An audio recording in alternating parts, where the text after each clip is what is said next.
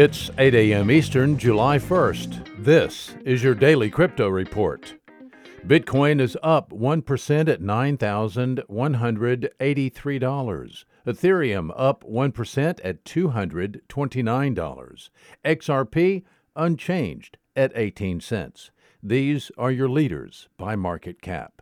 Top gainers in the last 24 hours, StakeNet up 66%, Lucy up 27%, and OK Cash up 19%.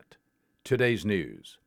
New York Digital Investments Group raised $190 million from 24 investors for another Bitcoin fund.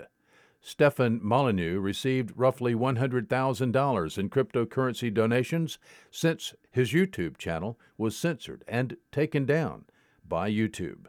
And finally, blockchain startup Kirobo says its technology can prevent the loss of cryptocurrency due to human error when sending what are normally irreversible transactions between wallets.